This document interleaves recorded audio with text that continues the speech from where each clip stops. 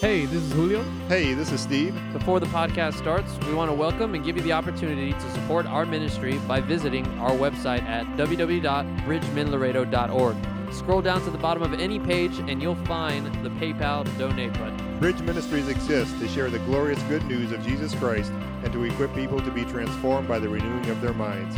If you would like to help us in our mission of making affordable or free Bibles and Christian books available, and also to check out the orphanage that we support, visit our website.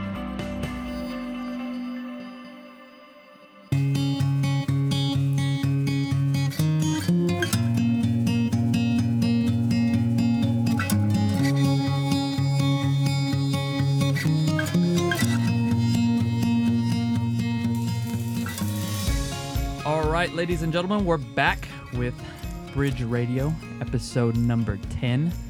Last week, we were talking about Sola Scriptura, and the week before, we had Douglas Wilson on. We talked everything paedobaptism and postmillennialism, and today we're going to go ahead and continue on that streak.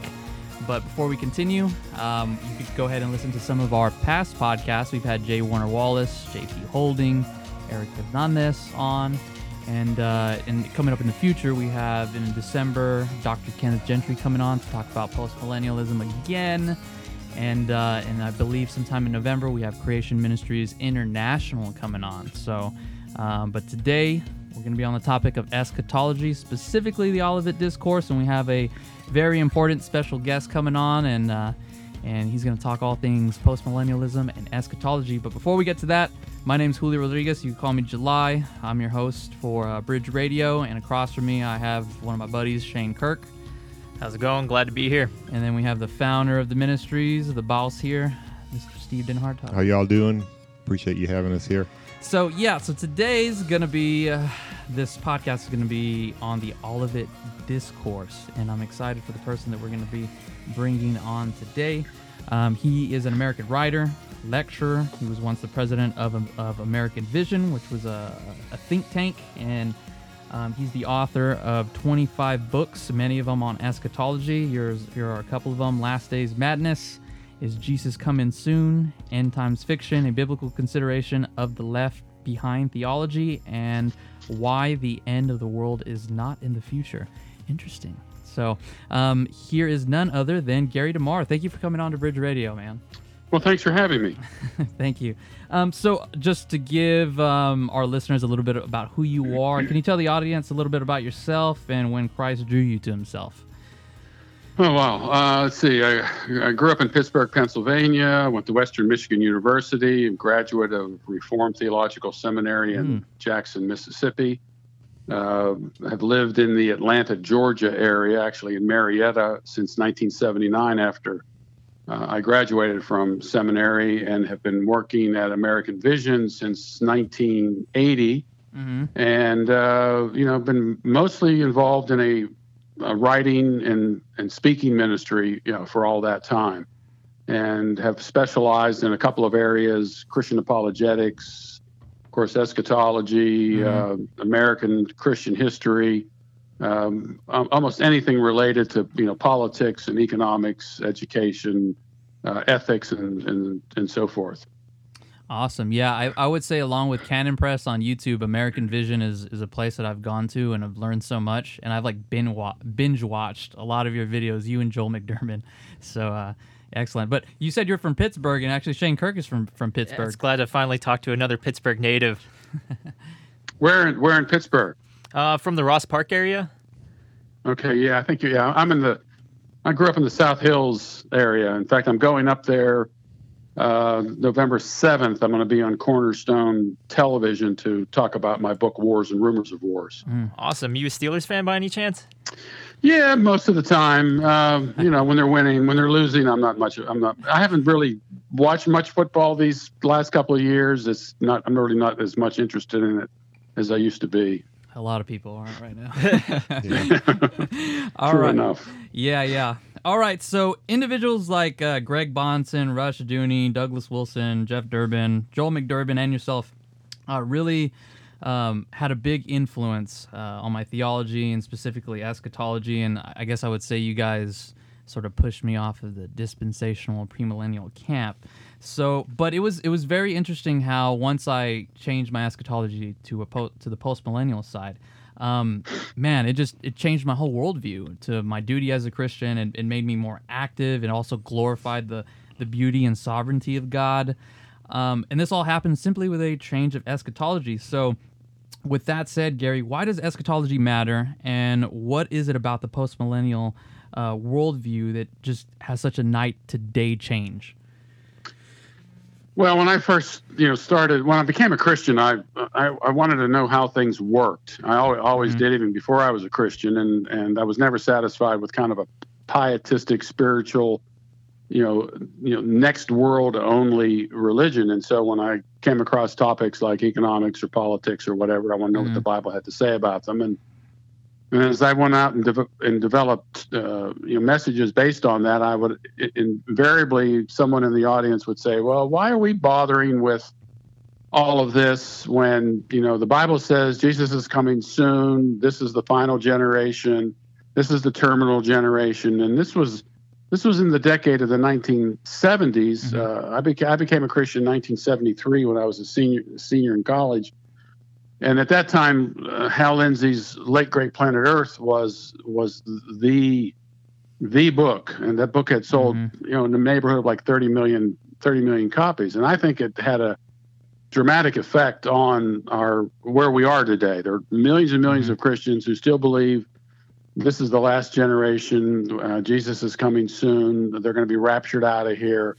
And so anytime they see something going awry politically or economically, ethically, they see that as the basis of their view.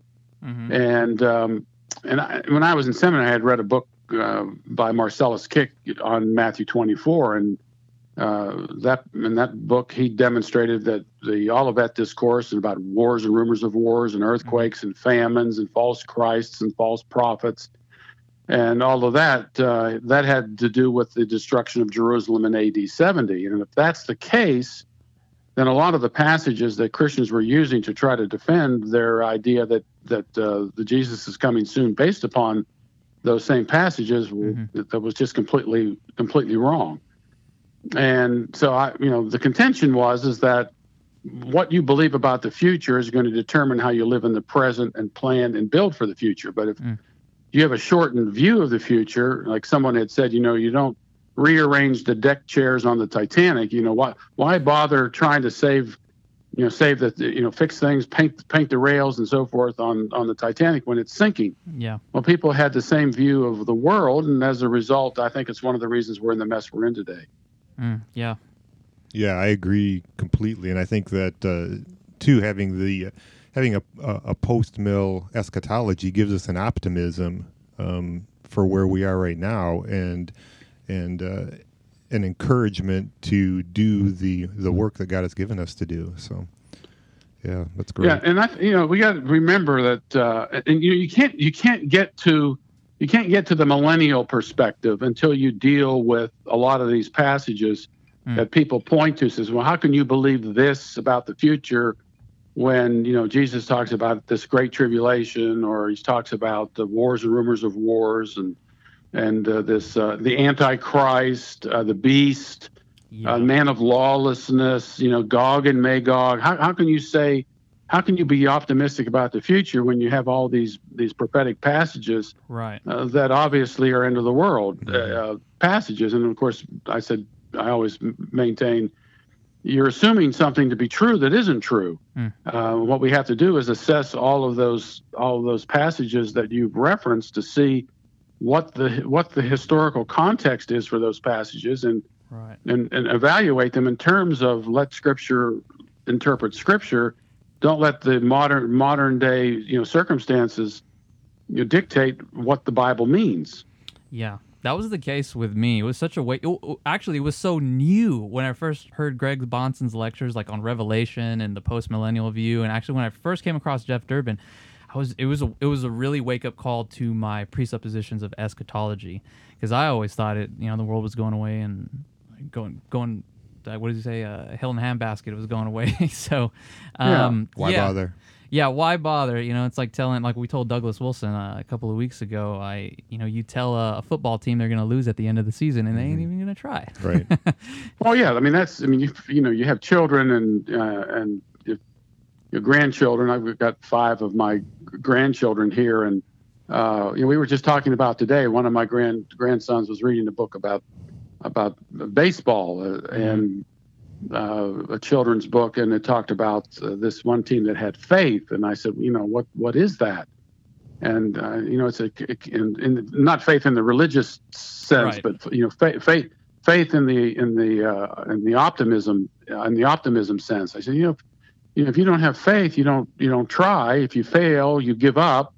And there's it's easy to give up if you are told that there is nothing to gain by doing anything in order to make a change. Right. And so if you've got a theology that tells you there is no way to be successful, that's different from a kid going out and playing baseball and striking out and hanging his head and dragging his bat, and his dad encouraging him and said, look, with a little more practice, you can do this here. Let me give you an example. This guy, and this guy.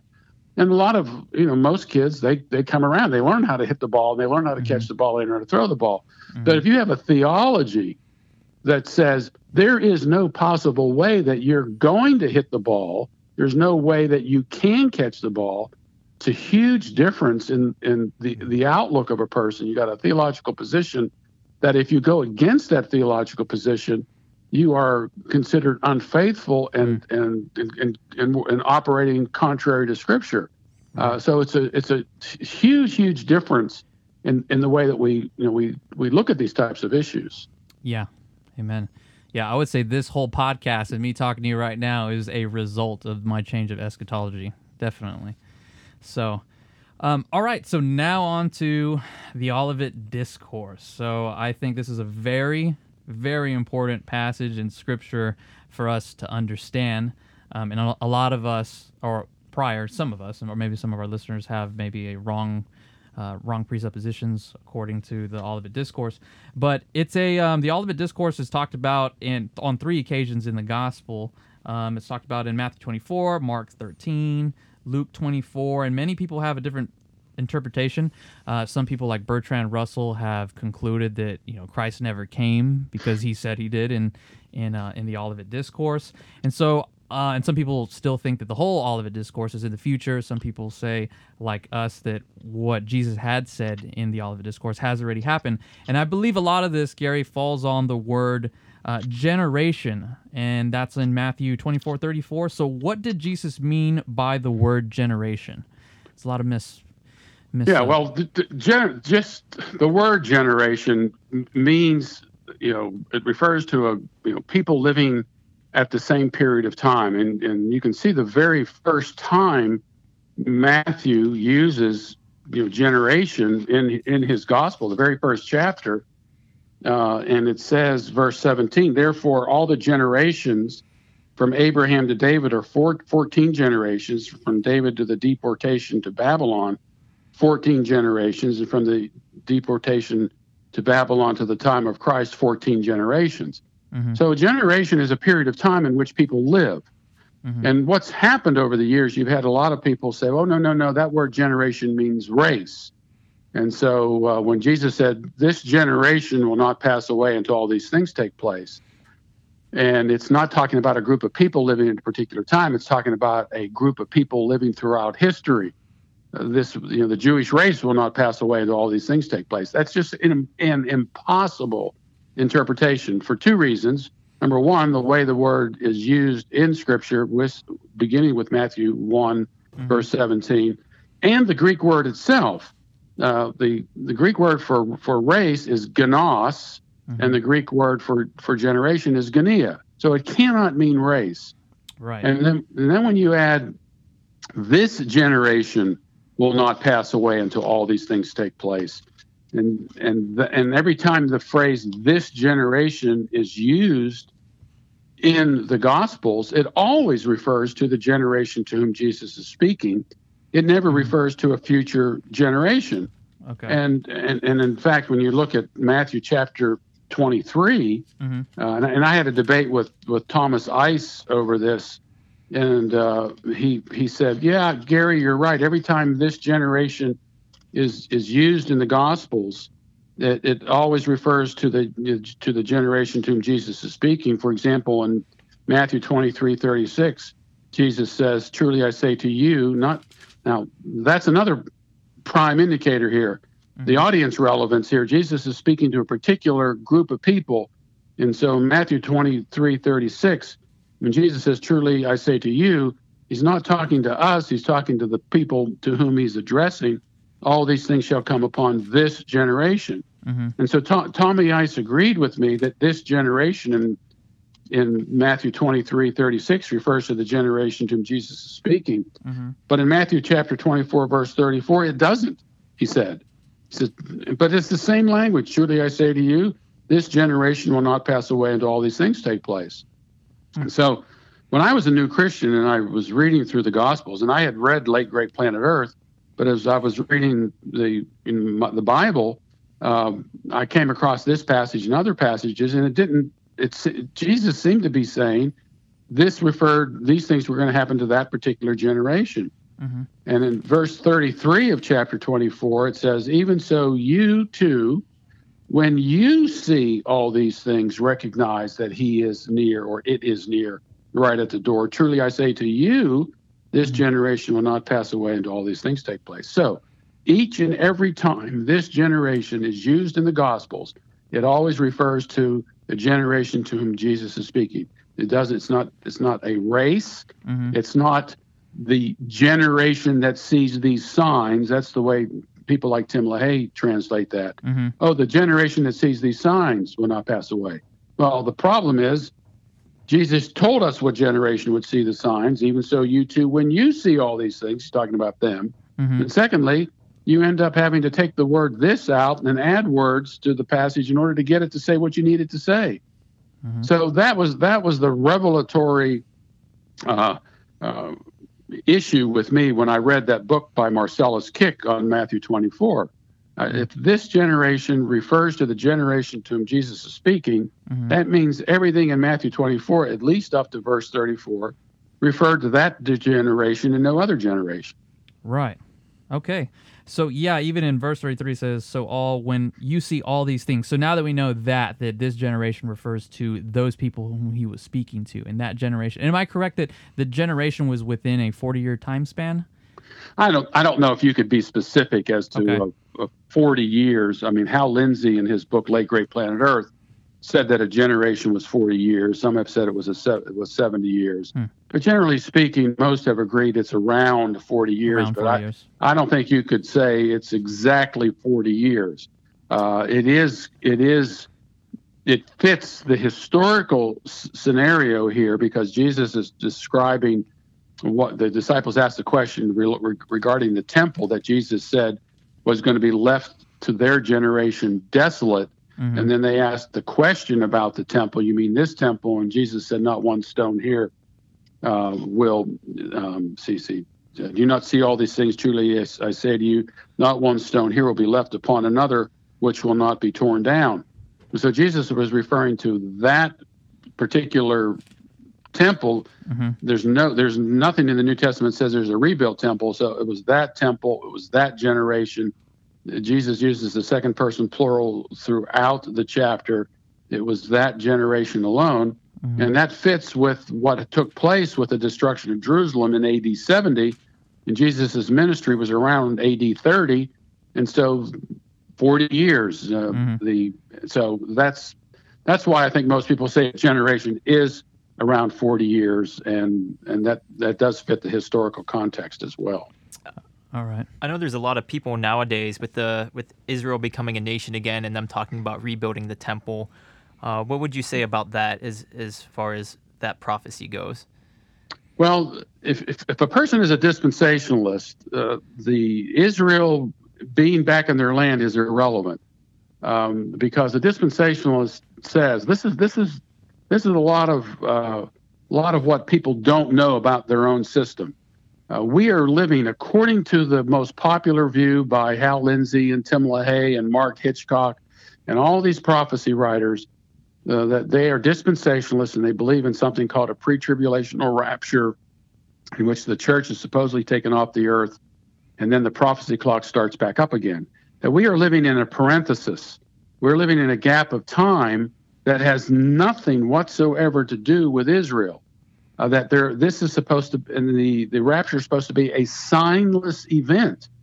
So Israel becoming a nation again is irrelevant. This side of the rapture, according to the dispensationalists, because there are no signs that, this is again according to the dispensationalists, there are no signs that tell us when this supposed rapture event is to take place. So Israel being in the land is really inconsequential to that, because if Israel being back in the land is a significant sign, that means the rapture couldn't have taken place prior to Israel becoming a nation again. So that's something that dispensationalists don't like to tell you, because they wouldn't be able to sell books, because their books are all based upon prophecies that they say are being fulfilled right now, and that can't be the case. The second thing is, there isn't a single verse in the New Testament that says anything about a rebuilt temple.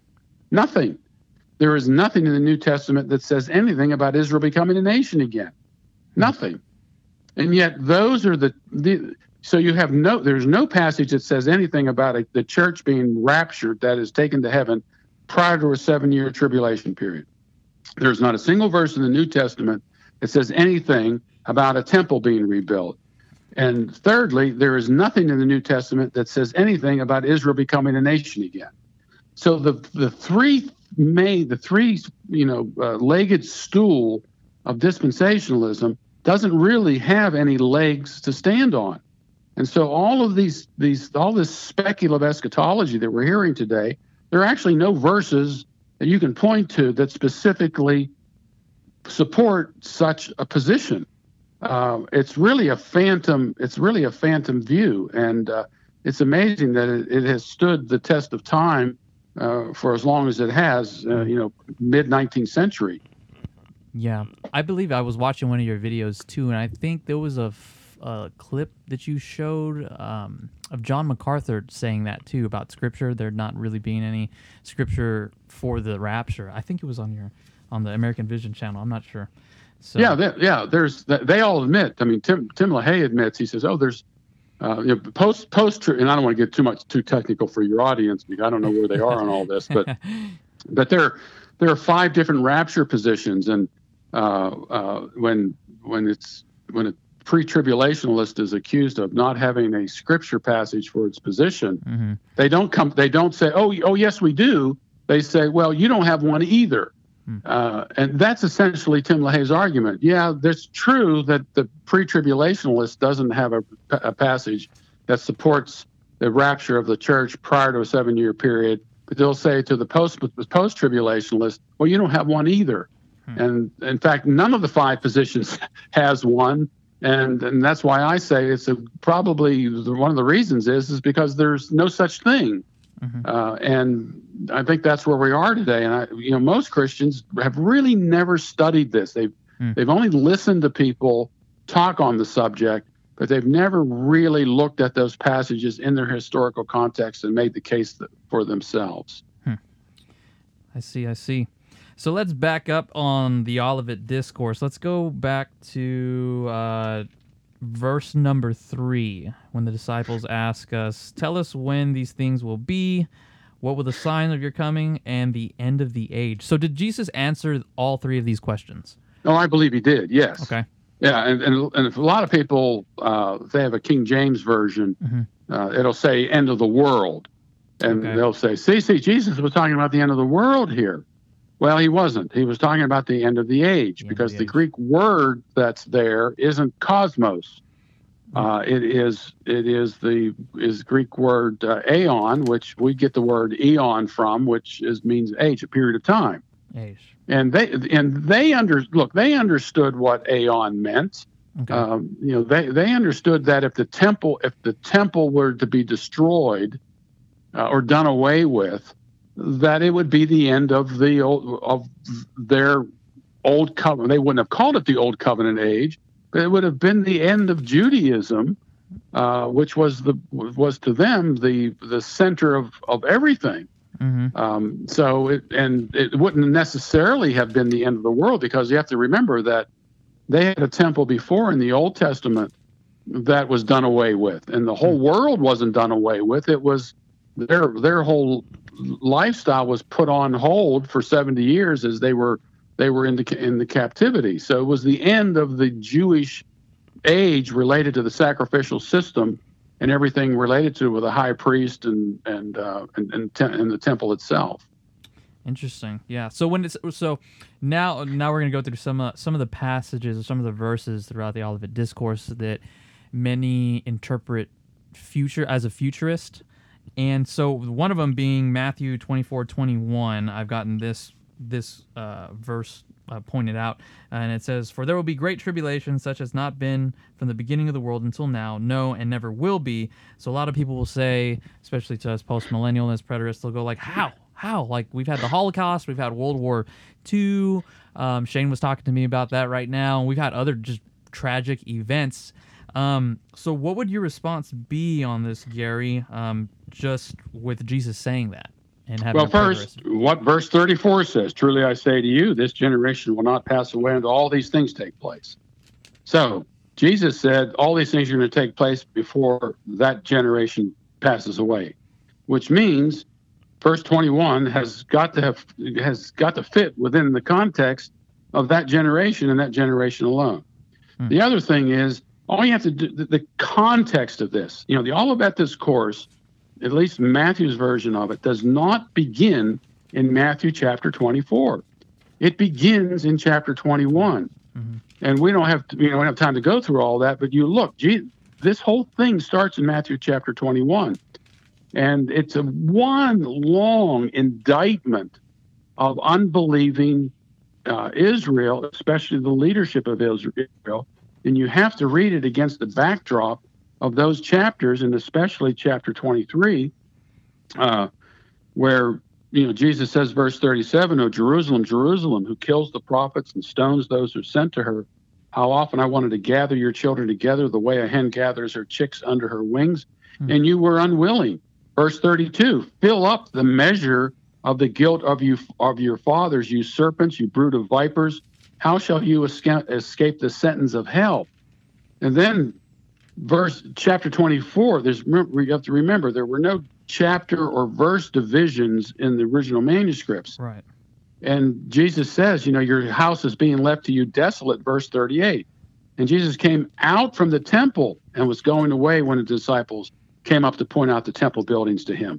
So the context of this is what was going to happen to that generation, and the outward manifestation of that was the temple. So Jesus is describing what's going to take place to their generation. Now, look at verse 16. Actually, if you look at verse 15, "Therefore, when you see the abomination of desolation, which was spoken of through Daniel the prophet, standing in the holy place, let the reader understand. Then let those who are in Judea flee to the mountains. Let him who is on the housetop not go down to get the things out that are in his house. And let him who is in the field not turn back to get his cloak. But woe to those who are with child and those who nurse babes in those days. Mm-hmm. But pray that your flight may not be in the winter or on the Sabbath." Mm-hmm. Now, this is a local judgment. This isn't something that's worldwide. To escape this judgment, all you had to do was flee to the mountains outside of Judea on foot. Now, if Jesus is describing a worldwide judgment, why would he give these indicators of escape when there was no possible way to escape? So this great tribulation that Jesus is describing is not a great tribulation for the entire world. It was a description of their time period. And according to the nature of the covenant that God had with Israel, it was, in fact, the greatest tribulation that ever was or ever will be, because that old covenant relationship was completely cut off. And it has nothing to do with what happens to Jews today or what happens to World War One or Two or any other war, because it's not covenantally significant for Israel. And in fact, if you go back to Ezekiel, that's the same language as used in Ezekiel chapter 5, verse, I believe it's chapter 5, verses, let's look at this here a second. And this is a description of the destruction of the first temple. Okay.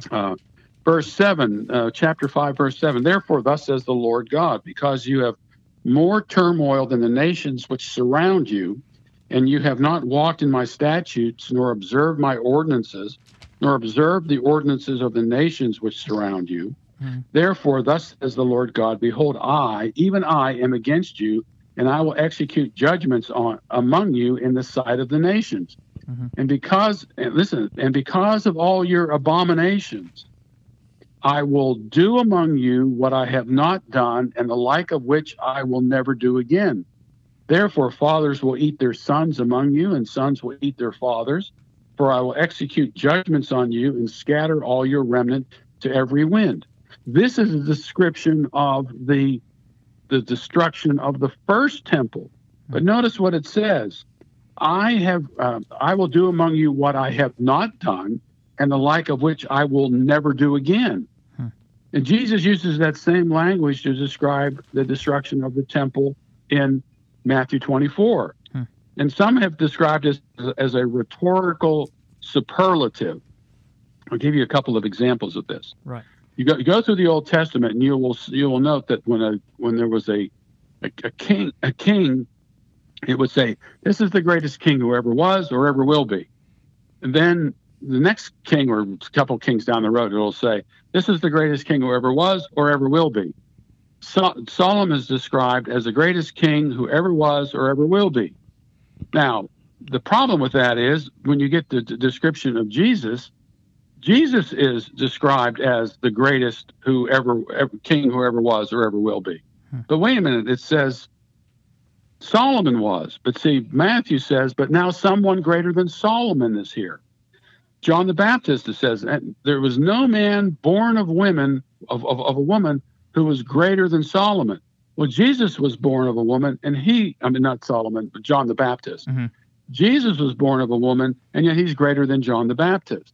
The book of Daniel uses the same type of language. This is something that was greater than it ever was or ever will be. Noah's flood was the greatest flood that ever was or ever will be. And so if you say, well, Noah's flood was the greatest that ever was or ever will be, for those who hold that the flood covered the entire earth and left only 8 people, behind. Well, this isn't going to be the case for a future great tribulation. There are going to be more than 8 people left, according to this end time view. So that kind of language, is not unusual. It's typical of Scripture, but the context is very important here. That this is discussion of what's going to happen to Israel as a nation, and for Israel, this was more significant than anything around the world for the Jews, because the center of their life was taken away from them. Yeah. So let's talk about that for a minute. We have so what was the abomination of desolation and this great tribulation that happened in 70 AD and how the Christians left? If you could go through for our audience through that. Yeah, the abomination of desolation is some abominable thing that brings about desolation, and Luke describes it. Luke has this. When you see Jerusalem surrounded by armies, you know that its desolation is at hand. So that adds a little bit more to it. Now, a lot of commentators will say, well, the abomination that brought about the desolation was the Roman armies and the insignia that were on their standards and maybe on their shields. That was the abomination that brought about the desolation. Well, that doesn't make any sense. Why would God destroy the temple in Jerusalem for something the Romans did? And so the abomination that brings about desolation has got to do with something that the Jews did. And we see these types of things in the Old Testament. Nadab and Abihu, offering sacrifices that they should not have been offering, a corrupt priesthood. And so a lot of people believe that the abomination that brings about the desolation is the fact that the Jews were continuing to offer sacrifices in the temple when Jesus was in fact the sacrifice. Yeah. It was a complete denial of everything that Jesus was. And Jesus gave them 40 years, the preaching of the gospel, 40 years to repent, 40 years to come to Christ, 40 years to abandon the temple, turn it into a museum, maybe, like Answers in Genesis does with with the ark, turn it into a museum. Say, look, and we do this today. There are lots of people who take the temple and they build it, and they say, well, now this refers to Jesus. The door here refers to Jesus, and the laver refers to Jesus, and this is where the sacrifices took place. They had turned it into a museum, but they didn't. They continued to reject Jesus as the Messiah. 40 years, and it was destroyed. So the abomination that brings about desolation was probably things related to what the priests were doing. And there was a very corrupt priesthood that was taking place. This essentially was the last straw for Israel. This temple was going to go one way or another. This was the way it was going to go. And Jesus brings in, like God in the Old Testament brought in the Babylonians to destroy the temple, Jesus brings in the Romans to destroy the temple, something that Israel should have done. Awesome. And then there's also Christians actually left in Jerusalem. If you could explain that too, once they saw Rome surrounding Jerusalem. If you could talk about that too, because I think that's just it's so awesome that what Jesus predicted and what he told the people for the generation to come, they followed and they obeyed him. So in fact, if you look at the book of Acts, it's interesting in the early chapter of Acts, I think it's chapters 2 and 4, that the Jews were selling their property. Now, the land was extremely important to a Jew, and yet they sold their property. Why would they do that? Well, they did it because they knew the prediction that within a generation, and they didn't know, within a generation, this generation will not pass away until all these things take place. They didn't know if it was going to be 40 years, 10 years, 15 years, and they sold their property because they knew they knew this was coming. And you'll also find in Acts chapter 8 that when the persecution took place, these Christian Jews were scattered. They left Jerusalem. They knew it was coming as well. But yes, as the Romans began their assault on the temple, and by the way, the Romans just didn't attack the temple because they wanted to attack the temple. There was this rebellion that was taking place, and essentially Rome was defending itself against insurgency, the zealots and so forth. And you're right. When they saw Jerusalem surrounded by armies, there was a kind of a break. It's like the Romans stopped the battle for a while, and there was a time to escape.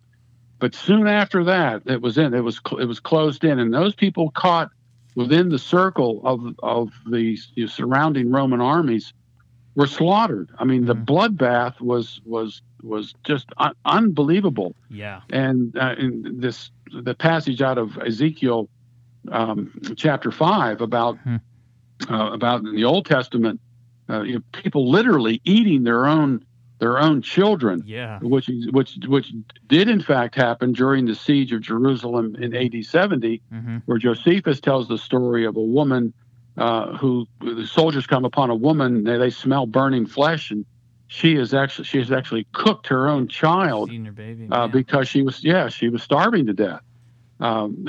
We get this from a secular source, the Wars of the Jews, which was written by Josephus, who was a Jewish historian who wrote for the Romans and the War of the Jews, which is online. You can read it anywhere.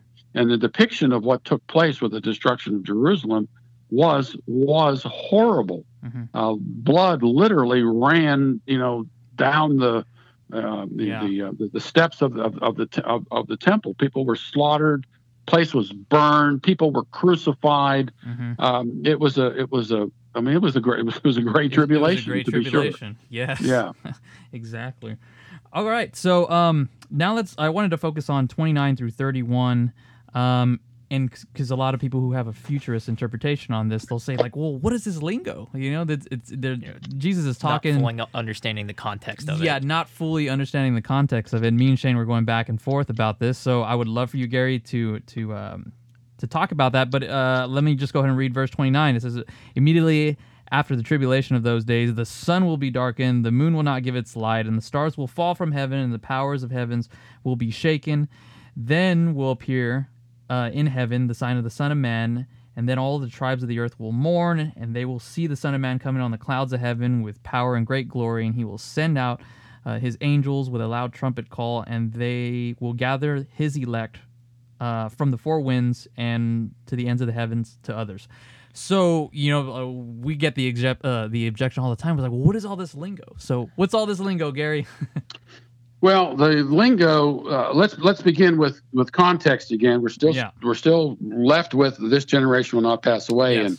and there's a very good commentary by D.A. Carson on Matthew. And what's interesting about Carson, he maintains that everything up through verse 28 refers to the events leading up to the destruction of Jerusalem in AD 70.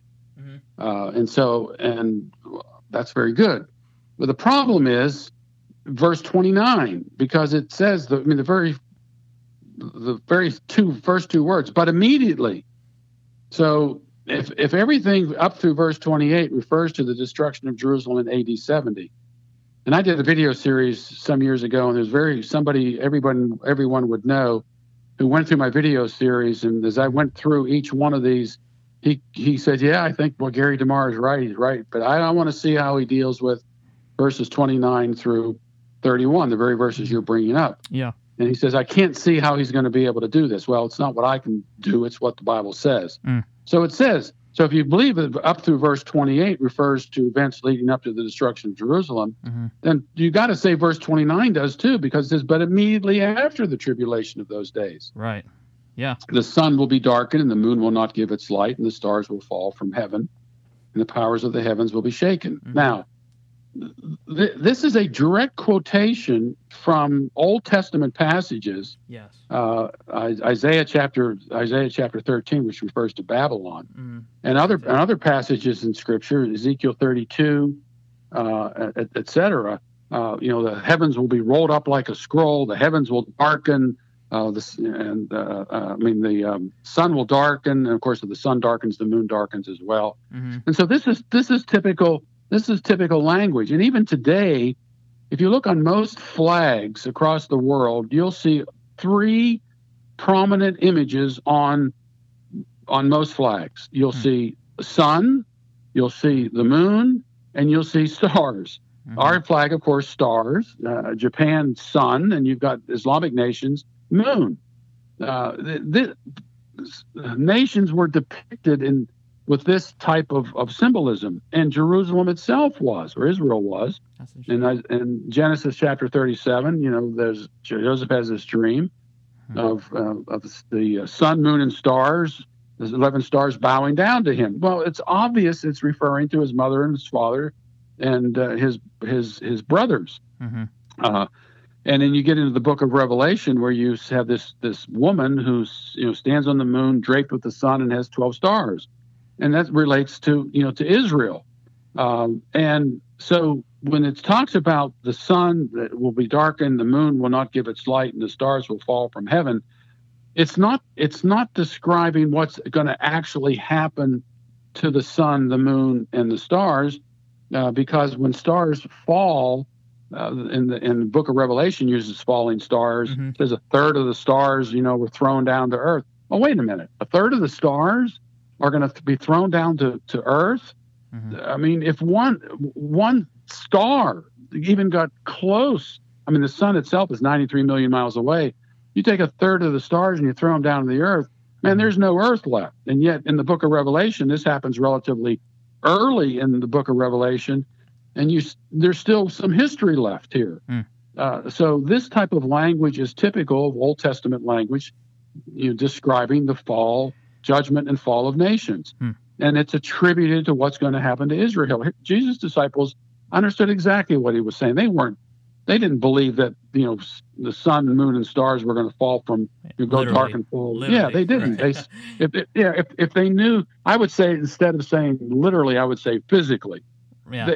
They understood the Old Testament, Mhm. and you can read the whole Old Testament, and you can see that language is typical. And I outline all this in my book, Wars and Rumors of Wars, all the passages that I use.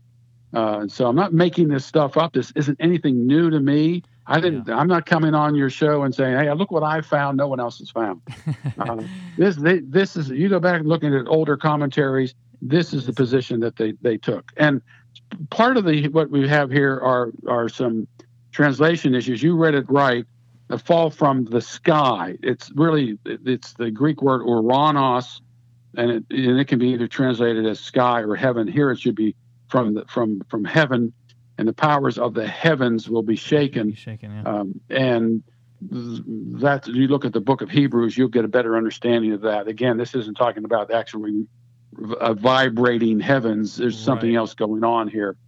And then the next verse 30.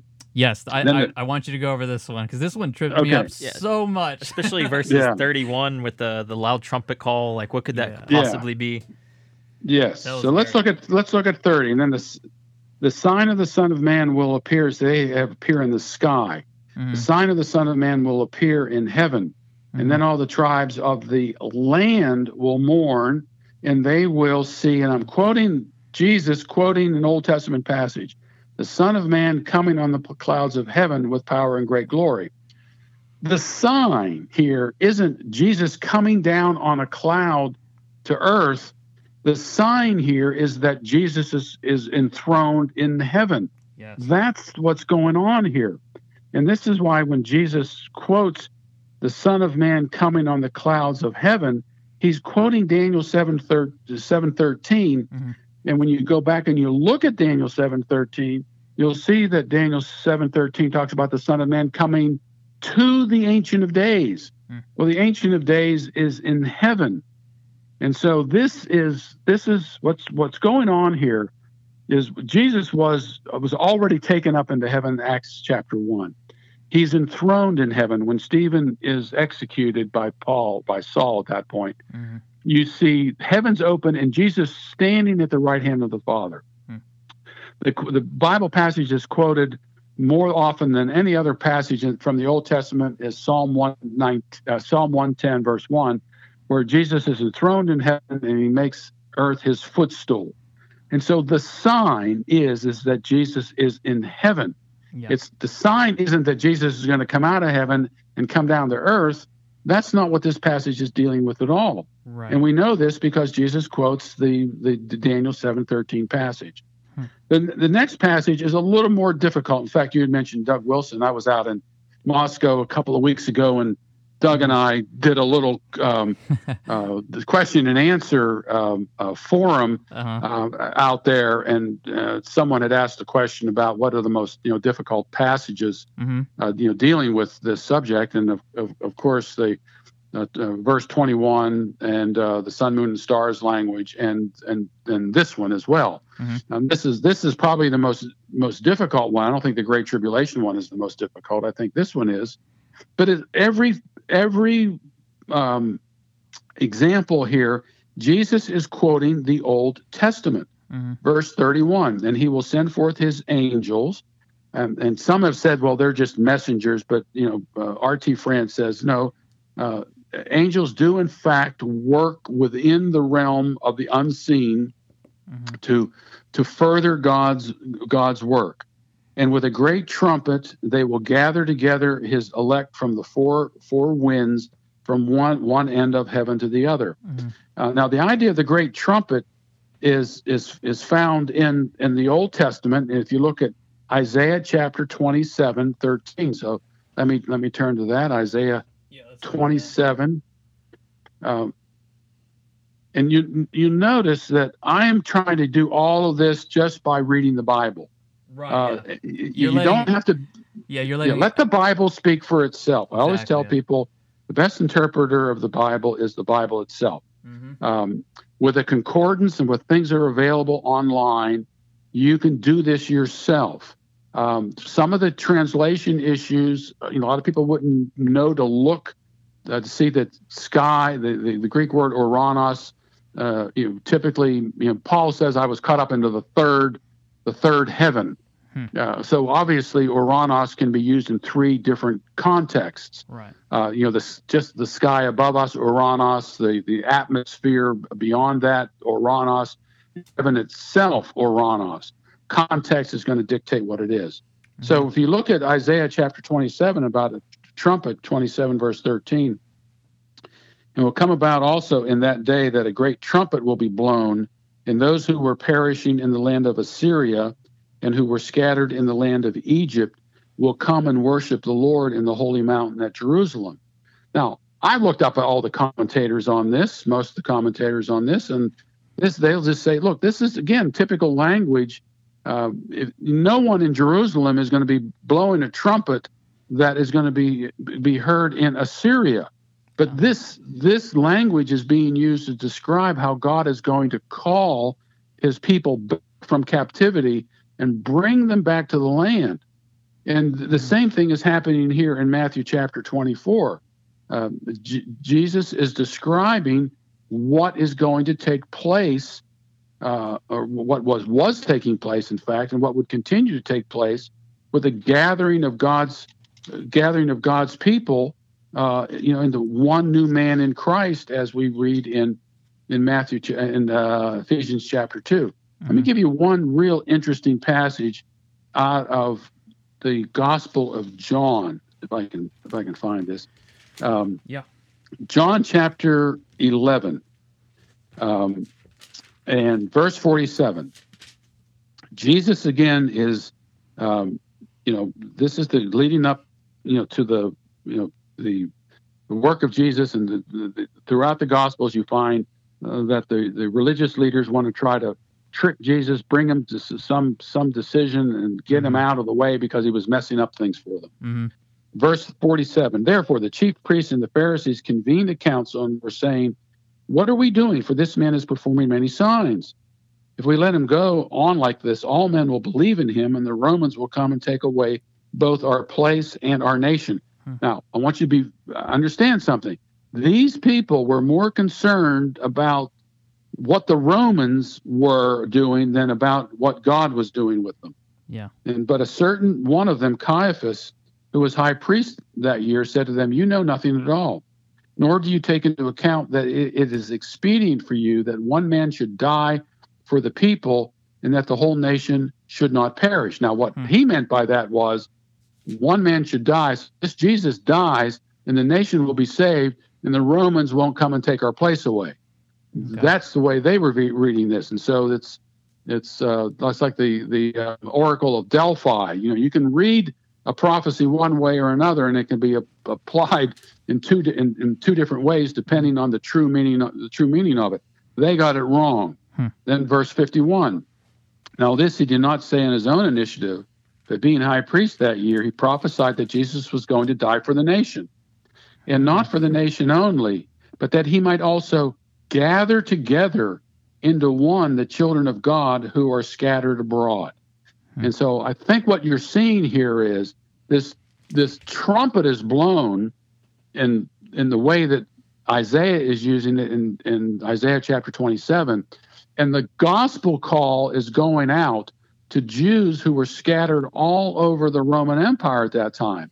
And remember, the books of James and 1 Peter are written to the diaspora, to those Jews who were scattered abroad. And the gospel, in fact, you have Peter reluctant to take the gospel to the Gentiles, and you have Paul taking the gospel throughout the Roman Empire. And this is why we skipped over verse 14 in Matthew 24. But that verse, I think, brings all this fulfillment. The gospel had been proclaimed, according to Paul, to every creature under heaven.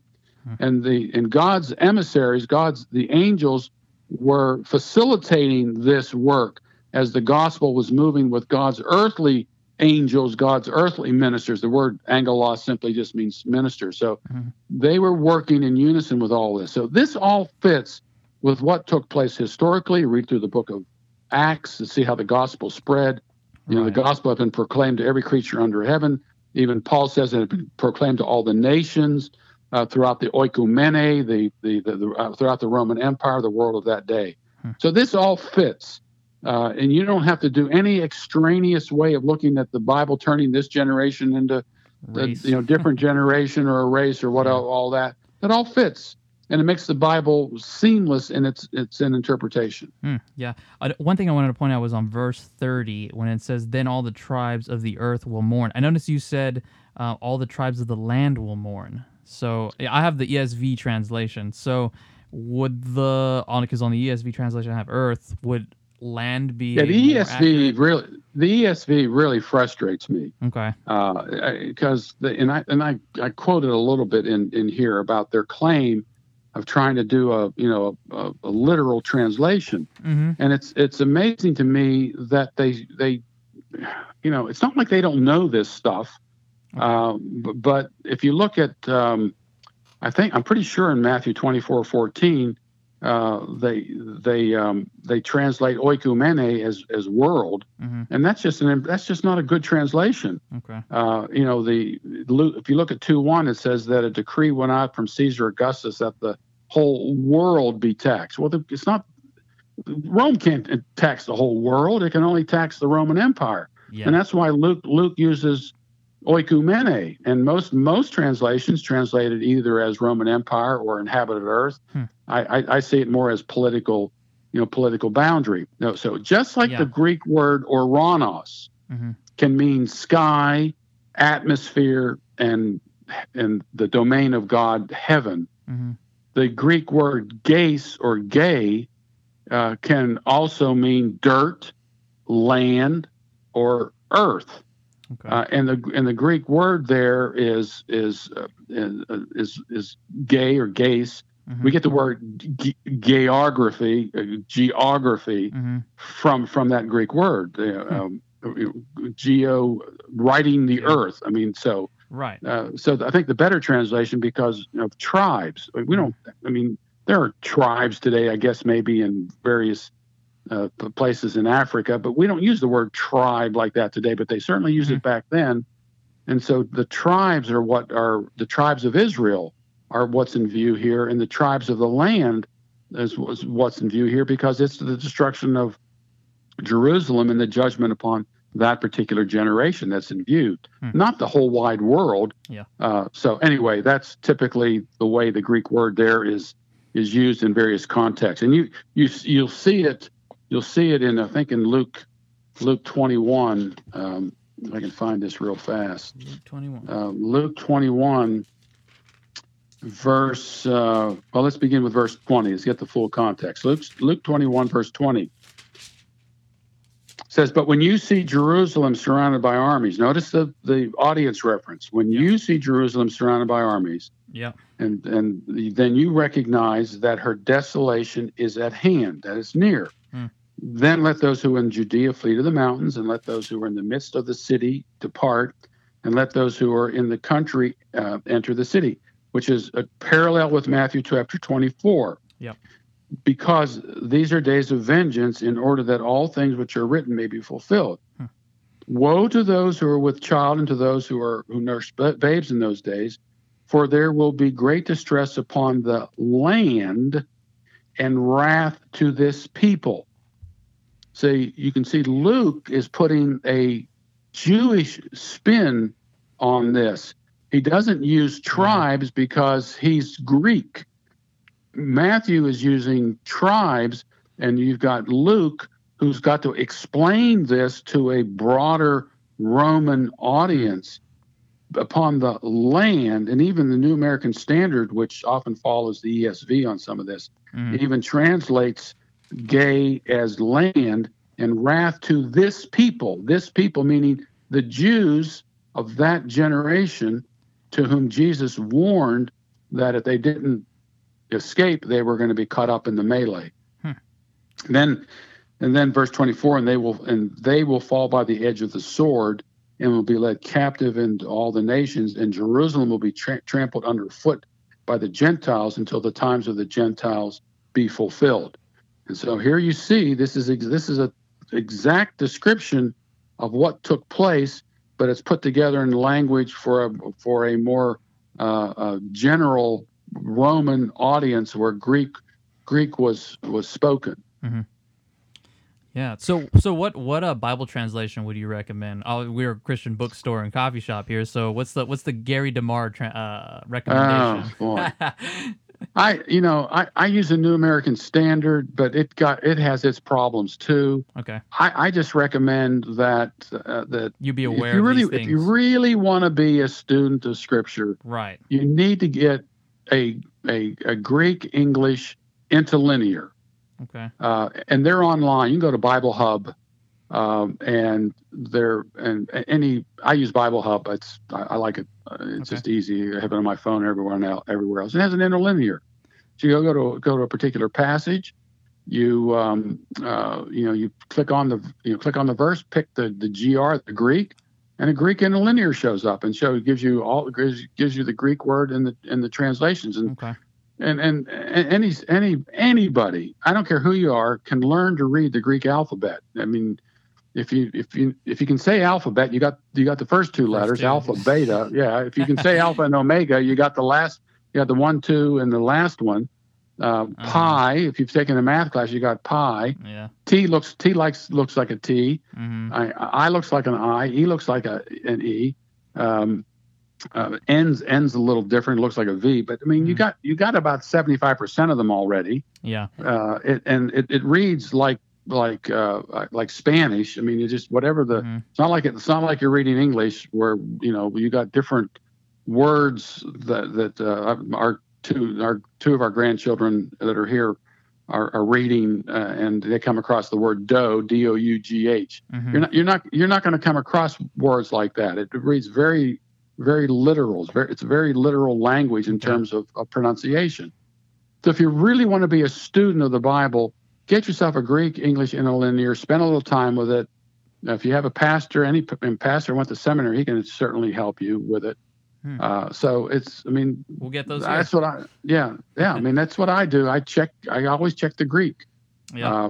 And the ESV, I wonder if it has a little marginal note that tells you this is what frustrates me about the New American Standard. It'll say in the margin, literally this. I want to say, well, if it's literally that, then put it in the text as literal, and put the secondary translation in the margin. Uh-huh. But there's always a bias. The New American Standard was put together mostly by premillennialists. ESV was put together by premillennialists as well. Yeah, I remember Dr. Kenneth Gentry saying that. He was saying some of these translations have a presuppose, like people with already a premillennial eschatology writing them or doing the translating. So. Yeah. So there's Young's literal translation.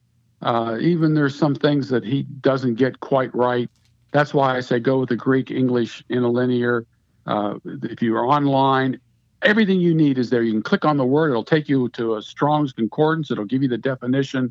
It's all there. There's no excuse anymore for today for people who say, well, I know there are a lot of people who say, well, the King James says world, and so that's the way it ought to be. But any pastor worth his salt who gets to Luke 2:1 and says they're they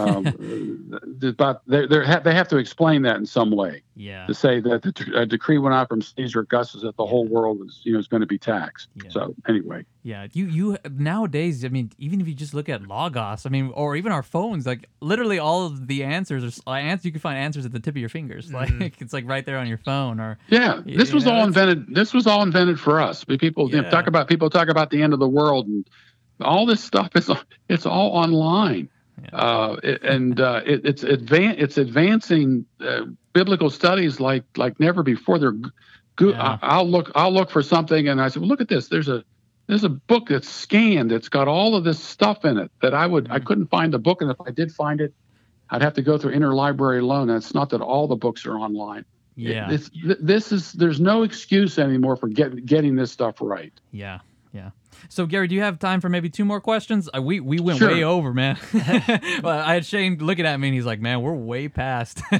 But I just thank you again. Thank you so much for coming on. Okay, go ahead. So, yeah, we've gotten through at least to verse 25 for Matthew 24. So I want to talk about, because the chapter's not done yet, verses 36 through 51, and listen to some of Dr. Greg Bonson's lectures. He says that there's a change up here, because when it says, but concerning that day and hour, no one knows. And he says that at that moment it changed from... present to future. Yeah, present to future. So if you could just talk about that for a moment. This is where Greg Bonson and Ken Gentry and I disagree. Okay.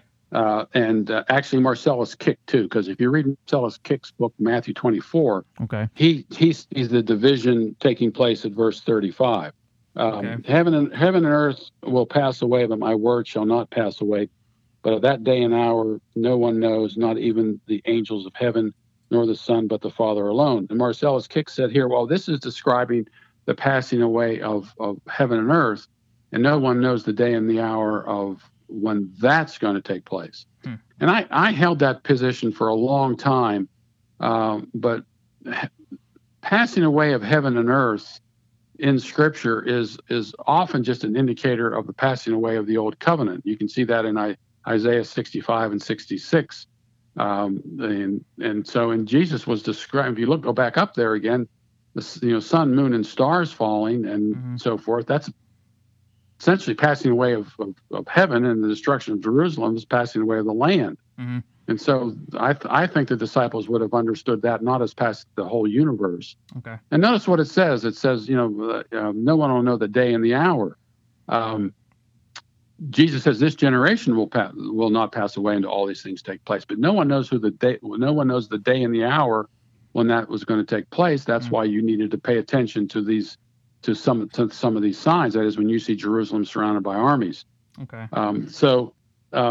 Let me see what else was in here. Even there's no words to not pass away, but that day and hour, not even the angels. I know what I wanted to show you. I want you to go to Luke 17. Okay. Luke 17. Luke 17. Here. Yeah, this is interesting because Luke has about 4 places where the destruction of Jerusalem is described. If you look at Luke, Luke 13 is a little more cryptic. I think it's Luke 13. Now on the same occasion, there were some present who reported to him about the Galileans whose blood Pilate had mingled with their sacrifices, and answered and said to them, do you suppose that these Galileans were greater sinners than all other Galileans because they suffered this fate?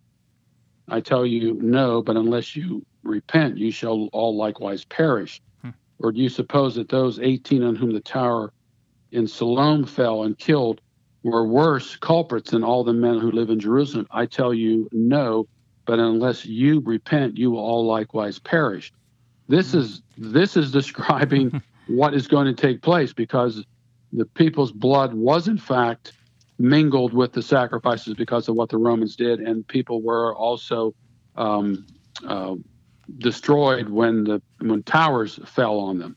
Okay. Luke 17, and he said to verse 22, and Jesus said to the disciples, the days shall come upon you when you will long to see the days of the Son of Man, and you will not see it.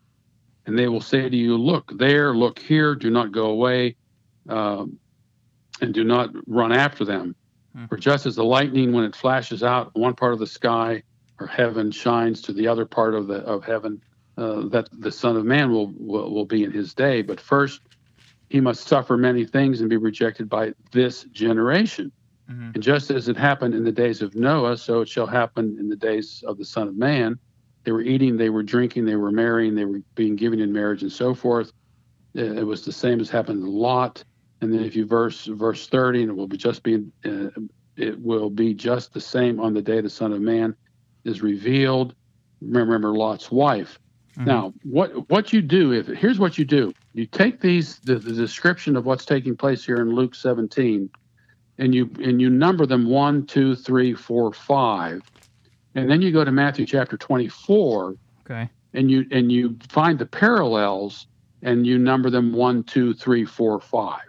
And what you will see is that some of them are in Matthew's gospel show up after verse 35 and 36, the story about Noah, okay, and Lot's days.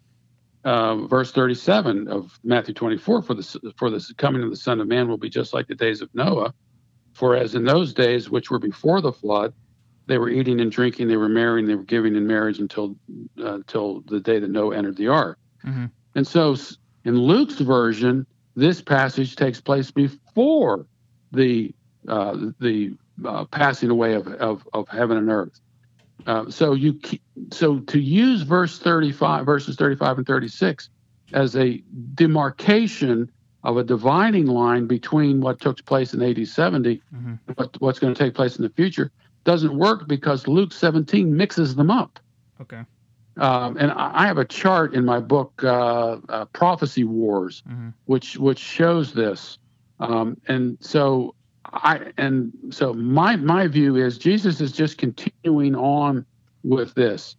Part of the argument is, well, wait a minute. Jesus is talking about, if you go to chapters 24 and 25, about after a long time. Then Ken makes the point, say, oh, after a long time is different from this generation will not pass away. But if you read the context in the rest of 24 and 25, the master returns to the people that he left. He doesn't return to some future generations of people. He returns to the people he left. So long time, 40 years is a long time. The generation is a long time. So I just think that Jesus is just continuing with what he's doing here, but he's just adding more things to it. Luke doesn't have any of this. Matthew does, because I think, again, Matthew is dealing with Israel to such an extent, it goes all the way from chapter 21 to 25. I deal with this in great detail in my book, Last Days Madness. Okay. It's not in my book, Wars and Rumors of Wars, but I do deal with it in my book, Last Days Madness. I have a chapter in there on this very question that you asked. Okay. Last question from Shane. Because I know a lot of people use some language in those verses to talk about the rapture. Can you give a better explanation as to why they're wrong and why the biblical context does not point towards the rapture? For Noah. Instance, even two men in the field, one will be taken. You go down here, it says, for in those days, verse 37, for the coming of the Son of Man will be just like the days of Noah. For as in those days which were before the flood, they were eating and drinking, they were marrying and giving in marriage until the day that Noah entered the ark. And they did not understand until the flood came and took them all away. So shall be the coming of the Son of Man. There will be two men in the field, one will be taken, one will be left. Two women will be grinding at the mill, one will be taken, one will be left. This has been used as rapture passages. Dispensationalists have gotten away from it. And I even think John Walvoord, and I can't be absolutely sure, I think John Walvoord even says this isn't referring to the rapture. Because the people who are taken away in Noah's flood aren't Noah and his family. Noah and his family are the ones left behind. Yeah. The ones who are taken away are those who were taken away in the flood. So taken away isn't a good thing. It's a bad thing. Yeah. And so, again, there aren't a lot of people who are using this as rapture, to teach the rapture. I think it has nothing to do with that at all. You want to talk about a rapture, I guess the people they're raptured into judgment. Yeah. They're not raptured into salvation. Yeah, right. Especially because it doesn't really specify who will be taken, and who will be left. It doesn't. really go into detail. No, it doesn't. It doesn't say that. So you got to look at the context of the Old Testament. And the Old Testament is those who were taken away in the flood. Flood language is also used in Daniel 9:24 through 27, and you will also find it in 2 Peter chapter 3. So the idea of flood is is judgment. Those are the ones that were taken away in the flood. These aren't people who were taken to heaven in a rapture. Yeah. Well, that wraps up this podcast. Man, we went longer than expected. Thank you so much, Gary. Anytime. Yeah. We would love to have you back on again. I love talking to you. This was very insightful. Yes, for sure. Very. So you have recorded this, and can we get it and maybe put it up on AV's site? Yeah, for sure. sure. Okay. Oh, yeah, definitely. Let me know when it's available, and I'll work it out with Chad or Joel. Okay. So anyway, guys, that goes ahead and wraps up our podcast. Again, Gary, thank you so much for coming on, and we will have, like I said, this discussion will continue more, maybe possibly into Revelations, and we could talk about it more with Gentry or Gary DeMar, or maybe possibly Joel McDermott can come on. I need to go message him. But anyway, guys, we will be back next week, next Friday, and thank you so much. Love the Lord your God with all your heart, strength, soul, mind, and love your neighbor as you love yourself. And we'll see you on the next one. Thank you.